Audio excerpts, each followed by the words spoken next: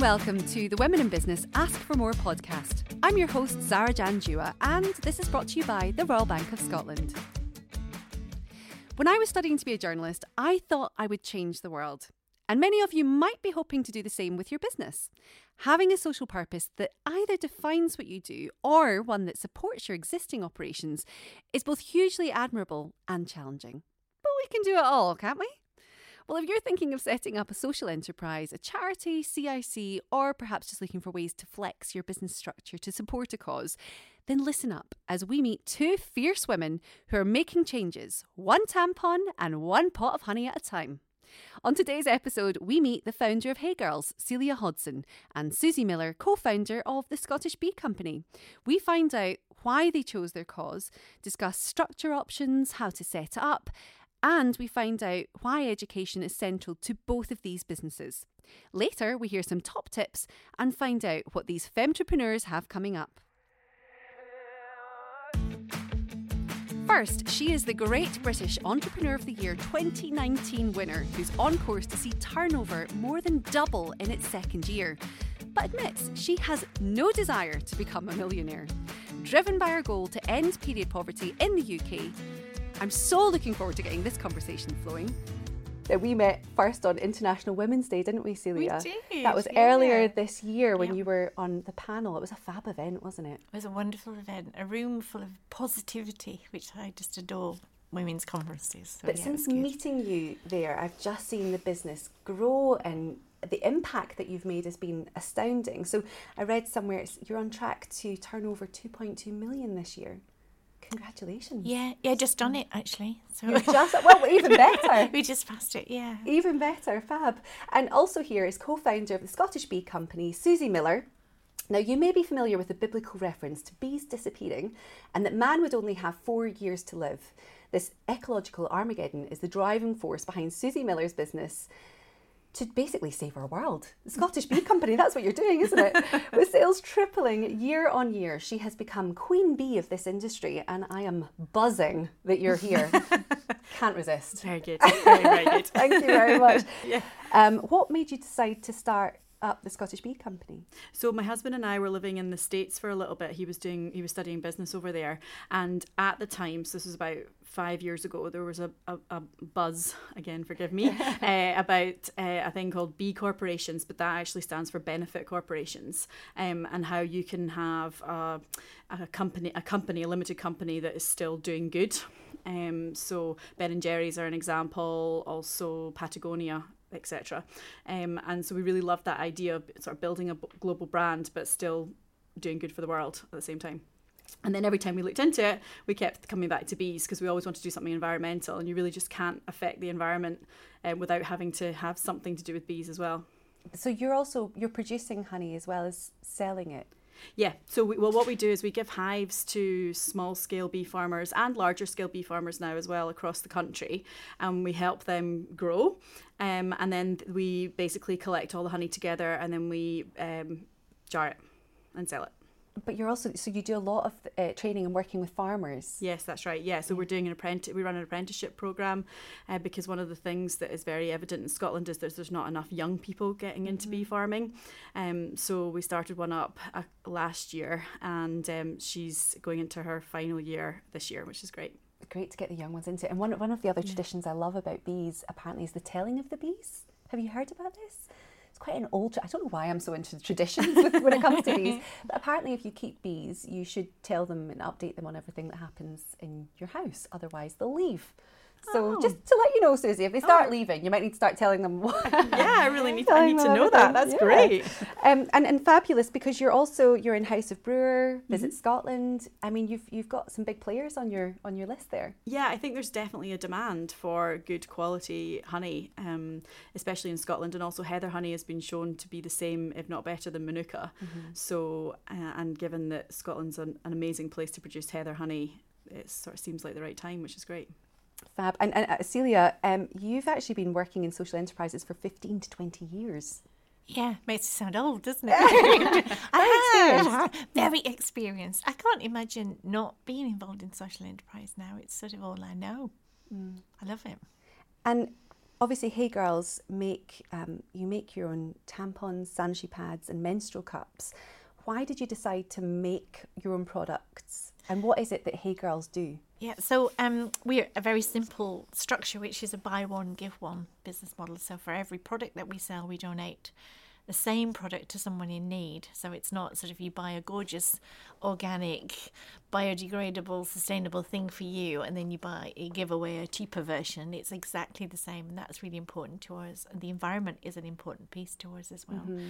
So yeah, we manufacture and then we pack here in Scotland, which is a gorgeous thing to do. We have a wonderful team of mums that drop their kids off in the morning and come into work and pack products all day, and then leave in time to pick up their kids, which makes me very happy, knowing how hard it is to get a job that you fit in around your family. And we also supply supermarkets. So we're in Asda, Waitrose, the Co-op, Scotmid, and we sell online, which is a joy because you get that direct connection with your customers who buy a product.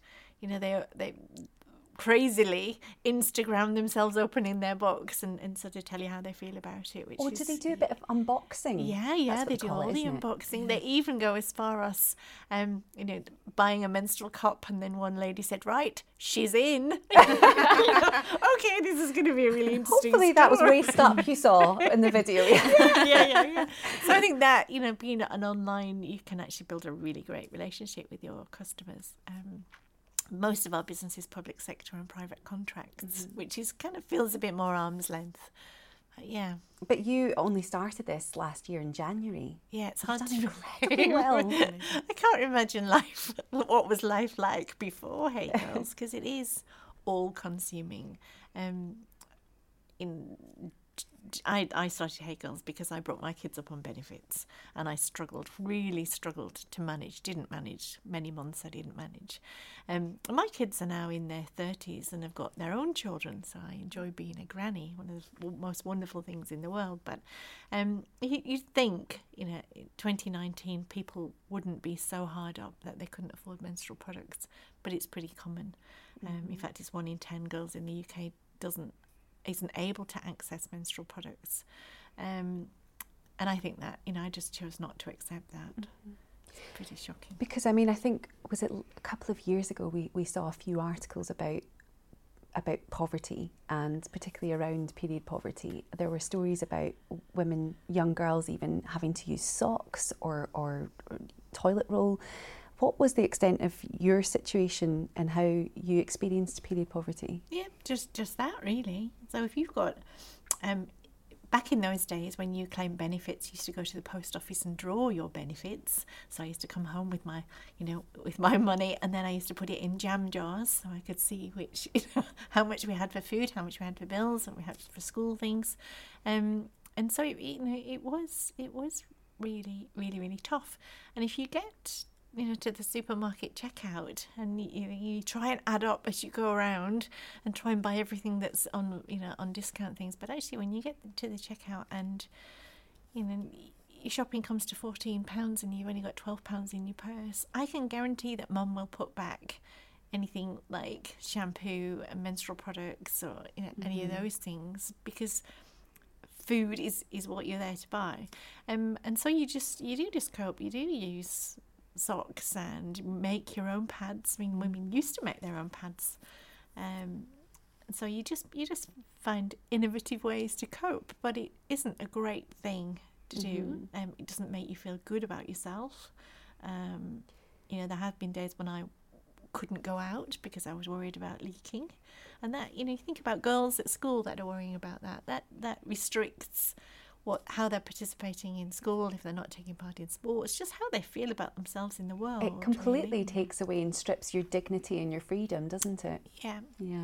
And I know that now, obviously, you started Hey Girls with your daughters. Yeah. So they're involved in the company as well. Yeah, particularly my youngest daughter. So she's the most beautiful person. She carries the weight of the world on her shoulders. She likes to care for people and worries about people.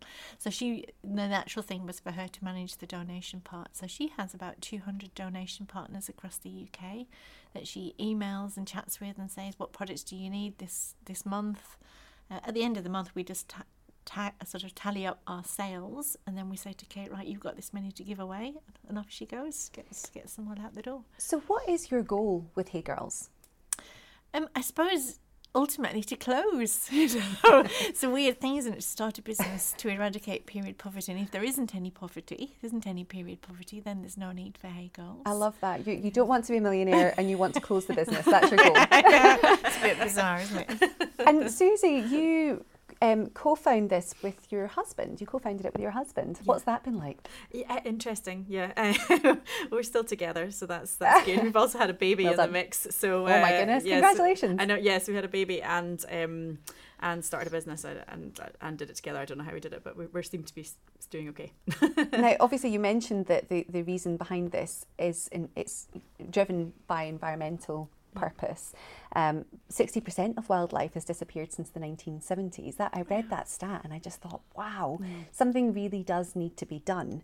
But you chose to be a private limited company. Tell me about the process that you went through, because I think that there might be people out there that genuinely do want to make a difference and that are thinking, how do you set up and what do you set up as? Because there are a lot of options out there. So how did you first approach this?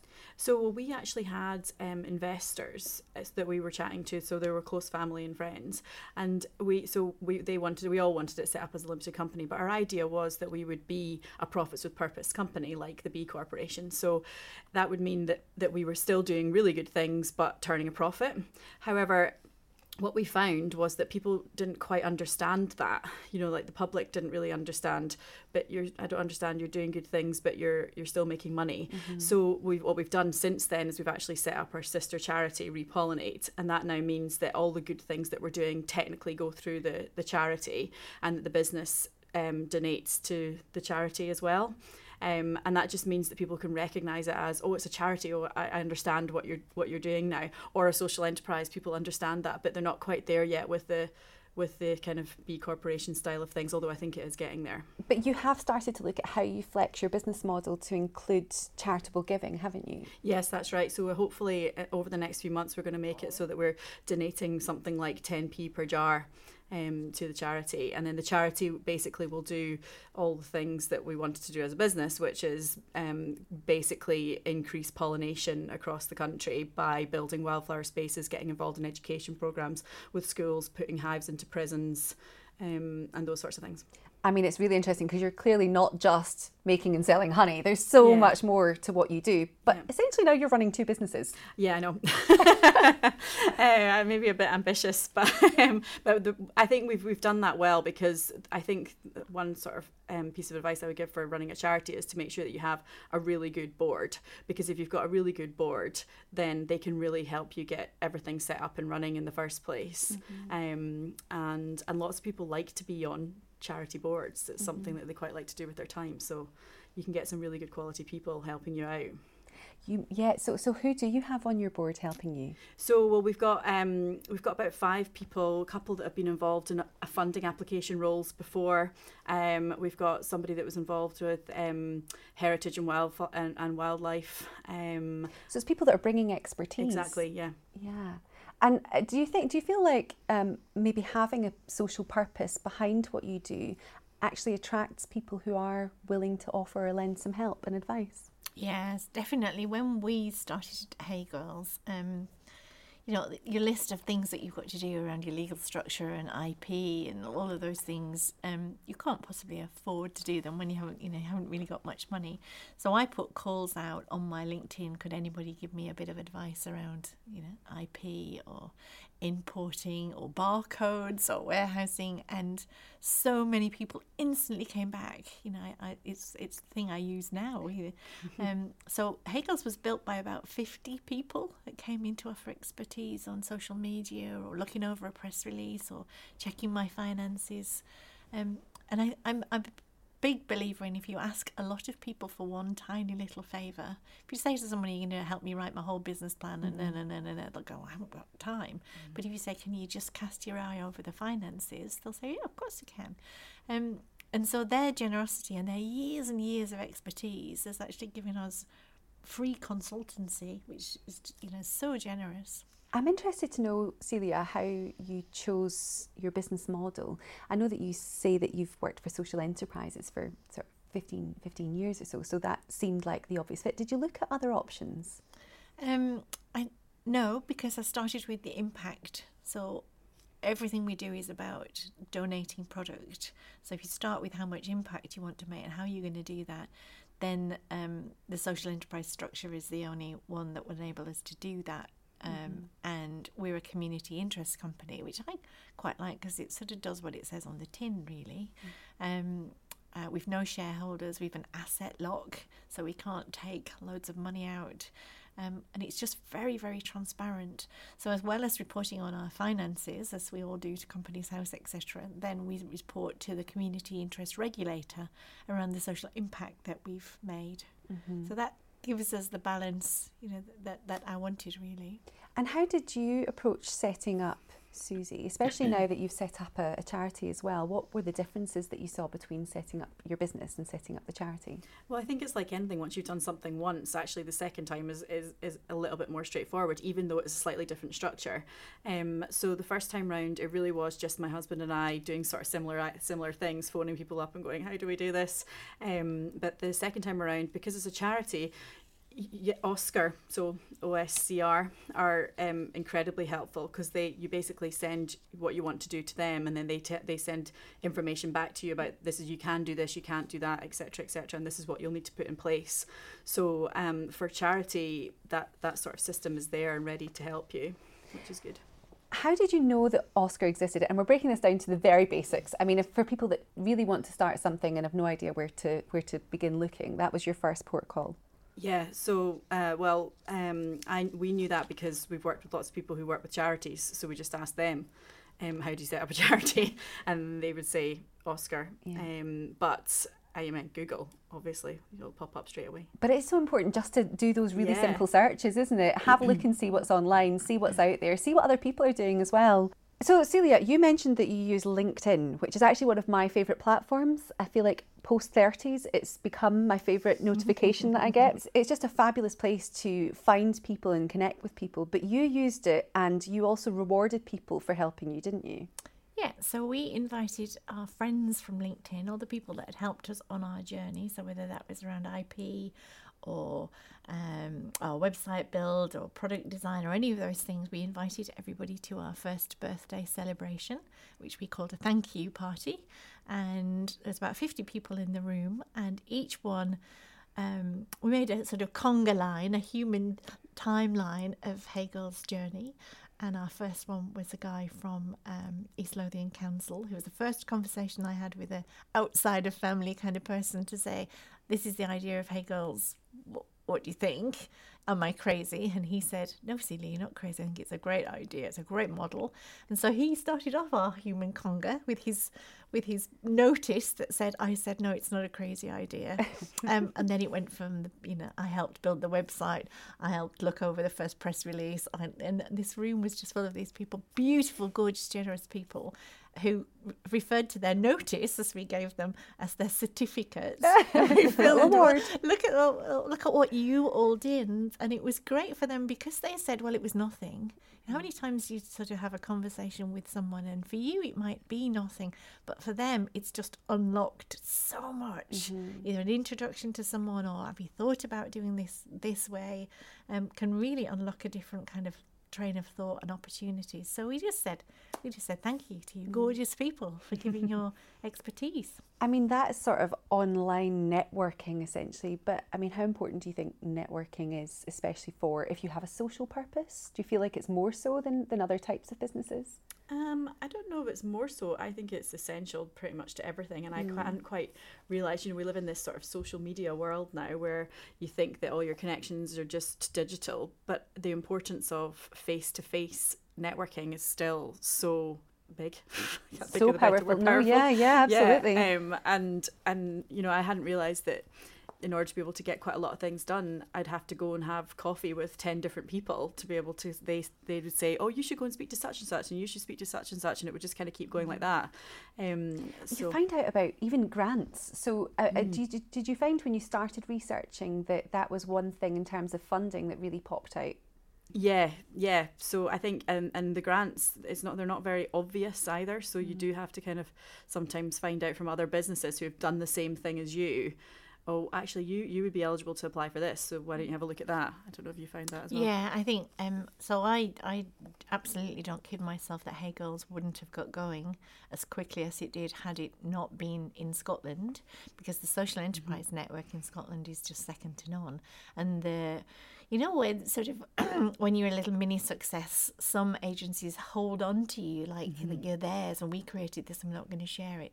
In Scotland and around the social enterprise network, they invite you, they introduce you to someone who can help you more than they can. So actually, you need a bit more support around this part of your enterprise. I'll do the intro rather than it's a cold call. I think that is so gorgeous. The entrepreneur network in Scotland is fabulous. We're quite generous, I think, aren't we, with contacts? Yeah. You're listening to Royal Bank of Scotland's Ask for More podcasts, presented by me, Zara Janjua.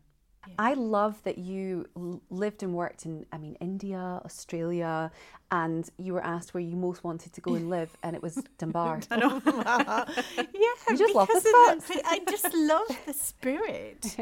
Yeah, I just think people that really are interested, what's your story, what's your backstory? That was a bit of a shocker from someone who's quite private, but everybody wants to know where you're from. And you guys did it when you met today. Did I once meet you at something? Yeah. That's really important to Scotland, around where, who do you know and how did you meet? And let me introduce you to. So I think that is a really beautiful spirit that happens. Susie and I think we were cats together in former lives, really. But you're right. I think that Scotland does have a really generous approach to networking. I wonder how you first started looking at grants that might be available, because with charities or with social enterprises, there are specific grants that you can apply for. Is that right? Yeah, and it depends where you live. There's a bit of a postcode thing goes on. So being from Dunbar, the council, the local authority there, has little startup grants, which, bless them, without their 2K or whatever it was that got us going, we wouldn't have been able to formalise our structure. But the social enterprise space, it's a pretty well mapped, almost like a tube map of where you go for support now. So you go to someone like Unlimited for maybe £500 to sort of play with your idea and maybe buy a few train tickets and go and meet some people. And then you go to First Port for maybe a couple of £1,000 to do a little test. And then when that's going, you go to Social Investment Scotland because you're ready to take on a loan to get you going. And it's a really well sort of... That was a very quick and very great 101 on places that you can go if you are starting to think about how to set up and you're looking for some funding. But one of the things I'd love to talk about is education, because it's really central to what both of you do. For instance, Susie, I love that you started going to sort of prisons and schools and teaching them how to keep hives. Yeah, so we haven't actually started that yet. So that is part of Repollinate's aim. But you started the plans. So we started the plans. Yeah. We're basically going to be starting to do a program. Hopefully, it'll be kind of like a video program for kids as well, that they can follow the whole way through of the life cycle of a bee. And we have the apprenticeship, which is the main part of the education that we've been involved with thus far. But moving forwards, there will be things with hopefully prisons and definitely schools. And that's part of the rehabilitation programme? Yeah, that's right. So the programme that we're thinking about has actually come from an idea that a bee farming business over in Boston has, and they're doing similar type of thing where they're basically putting hives into prisoners that helps with prisoner reform. And actually, if you go into the prisons in Edinburgh, they're already doing things like that. So they have hens, and they call it the henitentiary, which is amazing. Fab. Love that. It's just great I do love for a pun. morale. So. But how important and central is that now becoming within your business and certainly within the charity? Education. Yeah. I just don't think that you can do something that is worth something unless you're investing in education as well, because it means that you can then pass all your information on to future people and future employees. And it's great to see how much you're involved with farming and bee farming, and you're continuing to do that. Yeah, so and also we're trying to do little networking things, and we did a thing with the pumpkin patch out in East Lothian this year. So we put bees there and helped their pumpkins grow, and then they then sold our honey on their patch. And so we're just trying to do bits where we're maybe helping out farms for different things, pollination type things. And I mean, bees are central to growing anything. Yeah, so fruits and vegetables, yeah, absolutely. It's really scary to think if they disappeared that we'd have 4 years and then we'd all have scurvy. I know. Who knows? Celia, you are doing a lot to tackle the stigma and the taboo around period poverty, and actually even periods themselves, talking about them. You've developed a few educational resources. Yeah, so we worked out that it's not enough just to donate product. It's important that we give products away, but actually there's a whole piece around not knowing what a period is, not knowing what the menopause are. So we did lots of workshops with all sorts of organisations, from Girl Guiding to Social Bite to women's support groups to primary school teachers, and sort of said, what level of knowledge have you got, and what do you need to know to have a positive conversation about menstruation? And was quite surprised at the lack of knowledge. So you tend to learn it, you learn it from your friends or you watch a video about it, but actually how do you then tell young people what is a normal period? So we created, with lots of consultation, created a learning program. So from primary school, we say from 8 to 80, you can download free education information around what is menstruation and what are all the products that are out there. It even goes into all the marketing around periods. How did they used to market tampons? Amazing. We all roller skate in our white shorts, don't we? So actually covering that part, yeah. And then taking that out to schools and saying, is this useful? So we run education my period sessions with a card pack, like a game of Snap, really, with and the cards are made up from all the questions that we were asked. Amazing questions, like, and some of them came from our team, actually. Was one guy wrote to us and said, why can't you wait till you get home to have your period? Oh, just hold it in. Hold it in. Don't be so lazy. Hold it in. Yeah, or if I go swimming, will the sharks get me? I love that one. No, probably not. If you wash your hair, you'll go mad. But actually, if your friend tells you that in the playground or, wherever, you probably are going to believe it. So we just did all this myth-busting kind of thing. Mm-hmm.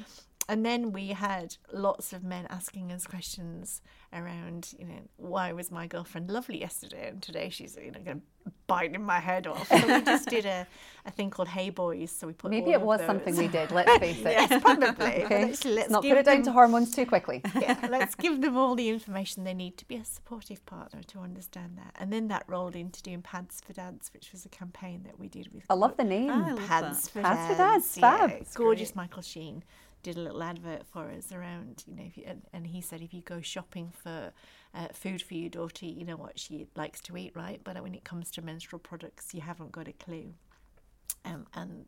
We very kind folks at STV put that out on prime time for us, which was gorgeous, including in the interval of the England, Scotland, that's great Six coverage. Nations. How about well that? Done. So that caused a whole thing around dads having conversations saying, I want to be a good dad. I need to know this stuff now.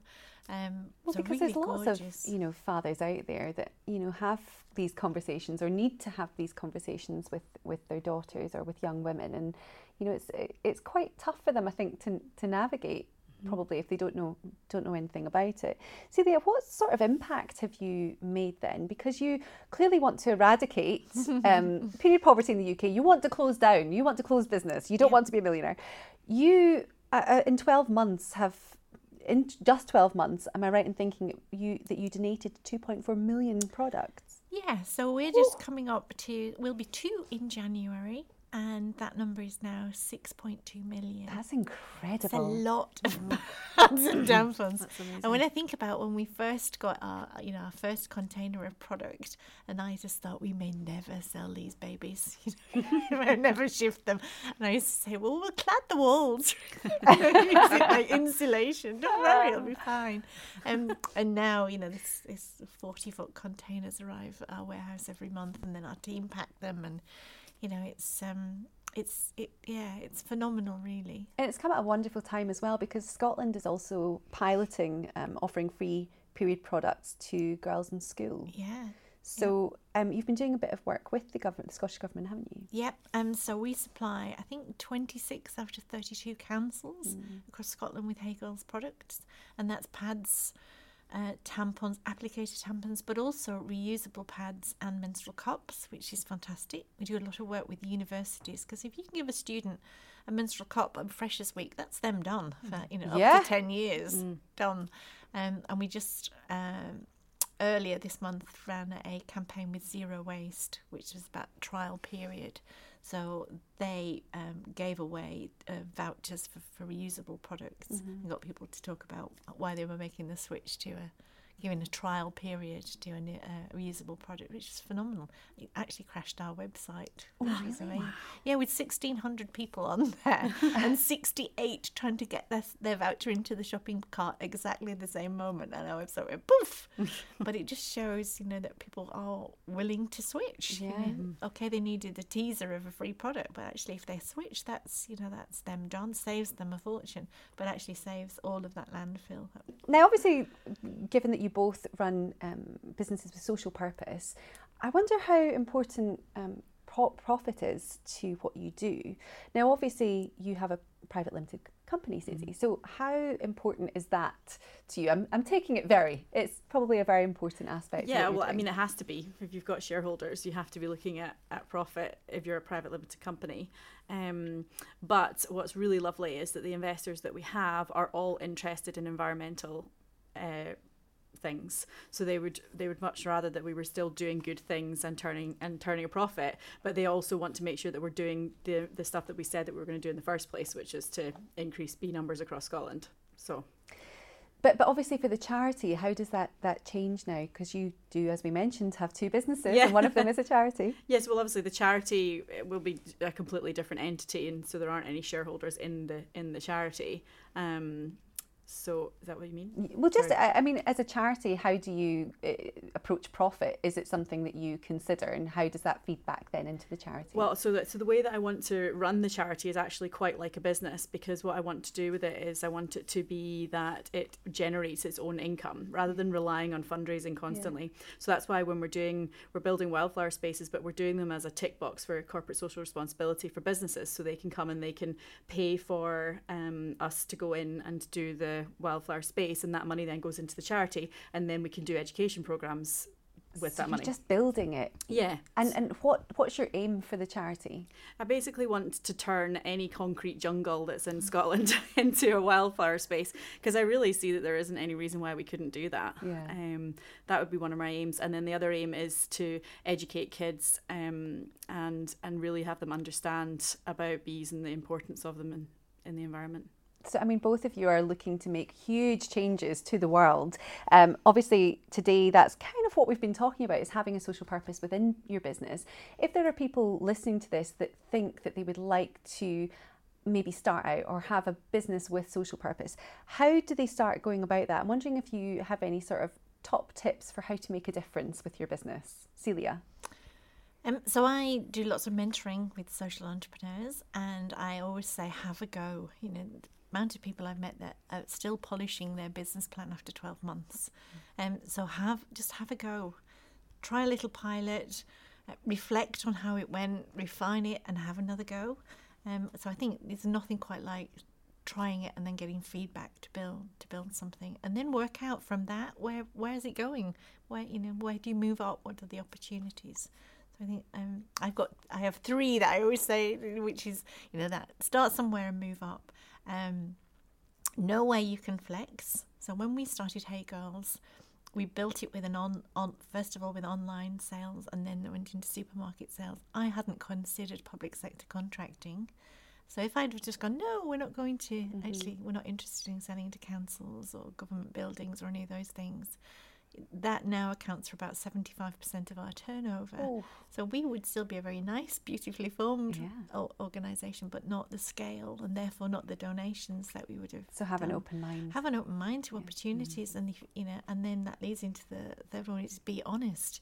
If it doesn't feel right, if it doesn't work for you, if your gut, your whatever it is sits on your shoulder, or your intuition says actually something's not right here, then and walk away. And you have walked away in the past when you've been offered deals and things from supermarkets, and you've thought it doesn't feel right. Yeah, I mean, they try and push you down on price, and if you say, well, actually we can't go down on price because that damages our give one, we're buy one, give one, and one supermarket said, but who's to know if it's just half for one? Oh, you're not going to do business. Oh, they're showing their product. Yeah, it just feels a bit grotty, doesn't it? So I think that, say thank you so much, great to meet you, but actually that's not going to work for But it's not in line at all with what you stand for and what you want to accomplish and achieve. Yeah. And sometimes that's very difficult when it's a big contract, tens of thousands of pounds worth of first order. But I couldn't sleep with myself knowing that I'd done that. So it's just no. Well, you should certainly be able to sleep at night with what you do and what the impact certainly that you've made. And how about yourself, Susie? If someone was to come to you and say, I want to start a business that makes a difference. Yeah, I mean, my thing is just always be really clear about what it is that you want to do.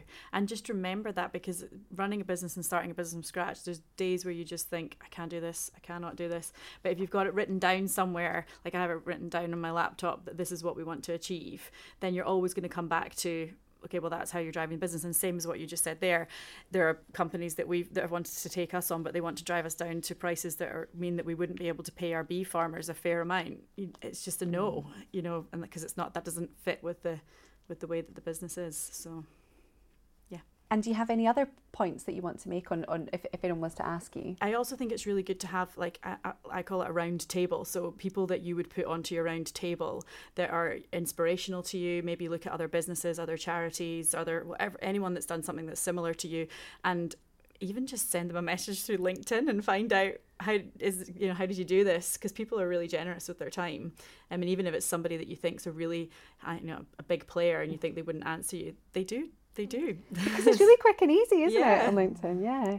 I would also, I find you both really inspiring. The fact that you've decided to have a social purpose, you've really gone for it. I want to know if there's like a quote, or do you have a mantra? Is there something you tell yourself that just keeps you going? Oh, mine's proceed until apprehended. Oh, I love that. That's good. Makes you sound a bit naughty. I'm very naughty. I have to think, sometimes you just get asking for permission, asking for permission. Actually, let's just, you can say sorry. So, yeah. I want Cecilia After Dark. This is going to be like Hollyoaks After Dark version. And how about yourself, Susie? Well, I'm obsessed with Brene Brown. So my one is one of hers, which is that she says that she's a recovering perfectionist and an aspiring good enoughist, which I love because... Good enoughist. Yeah, basically it's a similar sort of thing. Just get up and do it. And don't worry about whether you're going to make it perfect or not, because you can always change things. But I love this because I've just met you today, Susie, and I can tell that you like to have your ducks in a row. Yeah. That you love a bit of research. Yeah. So it is really difficult when you start a business to let go and to, as you say, not hold on to being perfect. You can't really be perfect, can you? Listen, both, it's been so wonderful to speak to you. Susie Miller, Celia Hodson, thank you so much. Thank you. Thanks for listening to Royal Bank of Scotland's Ask for More podcasts, breaking down the barriers to women starting and running successful businesses.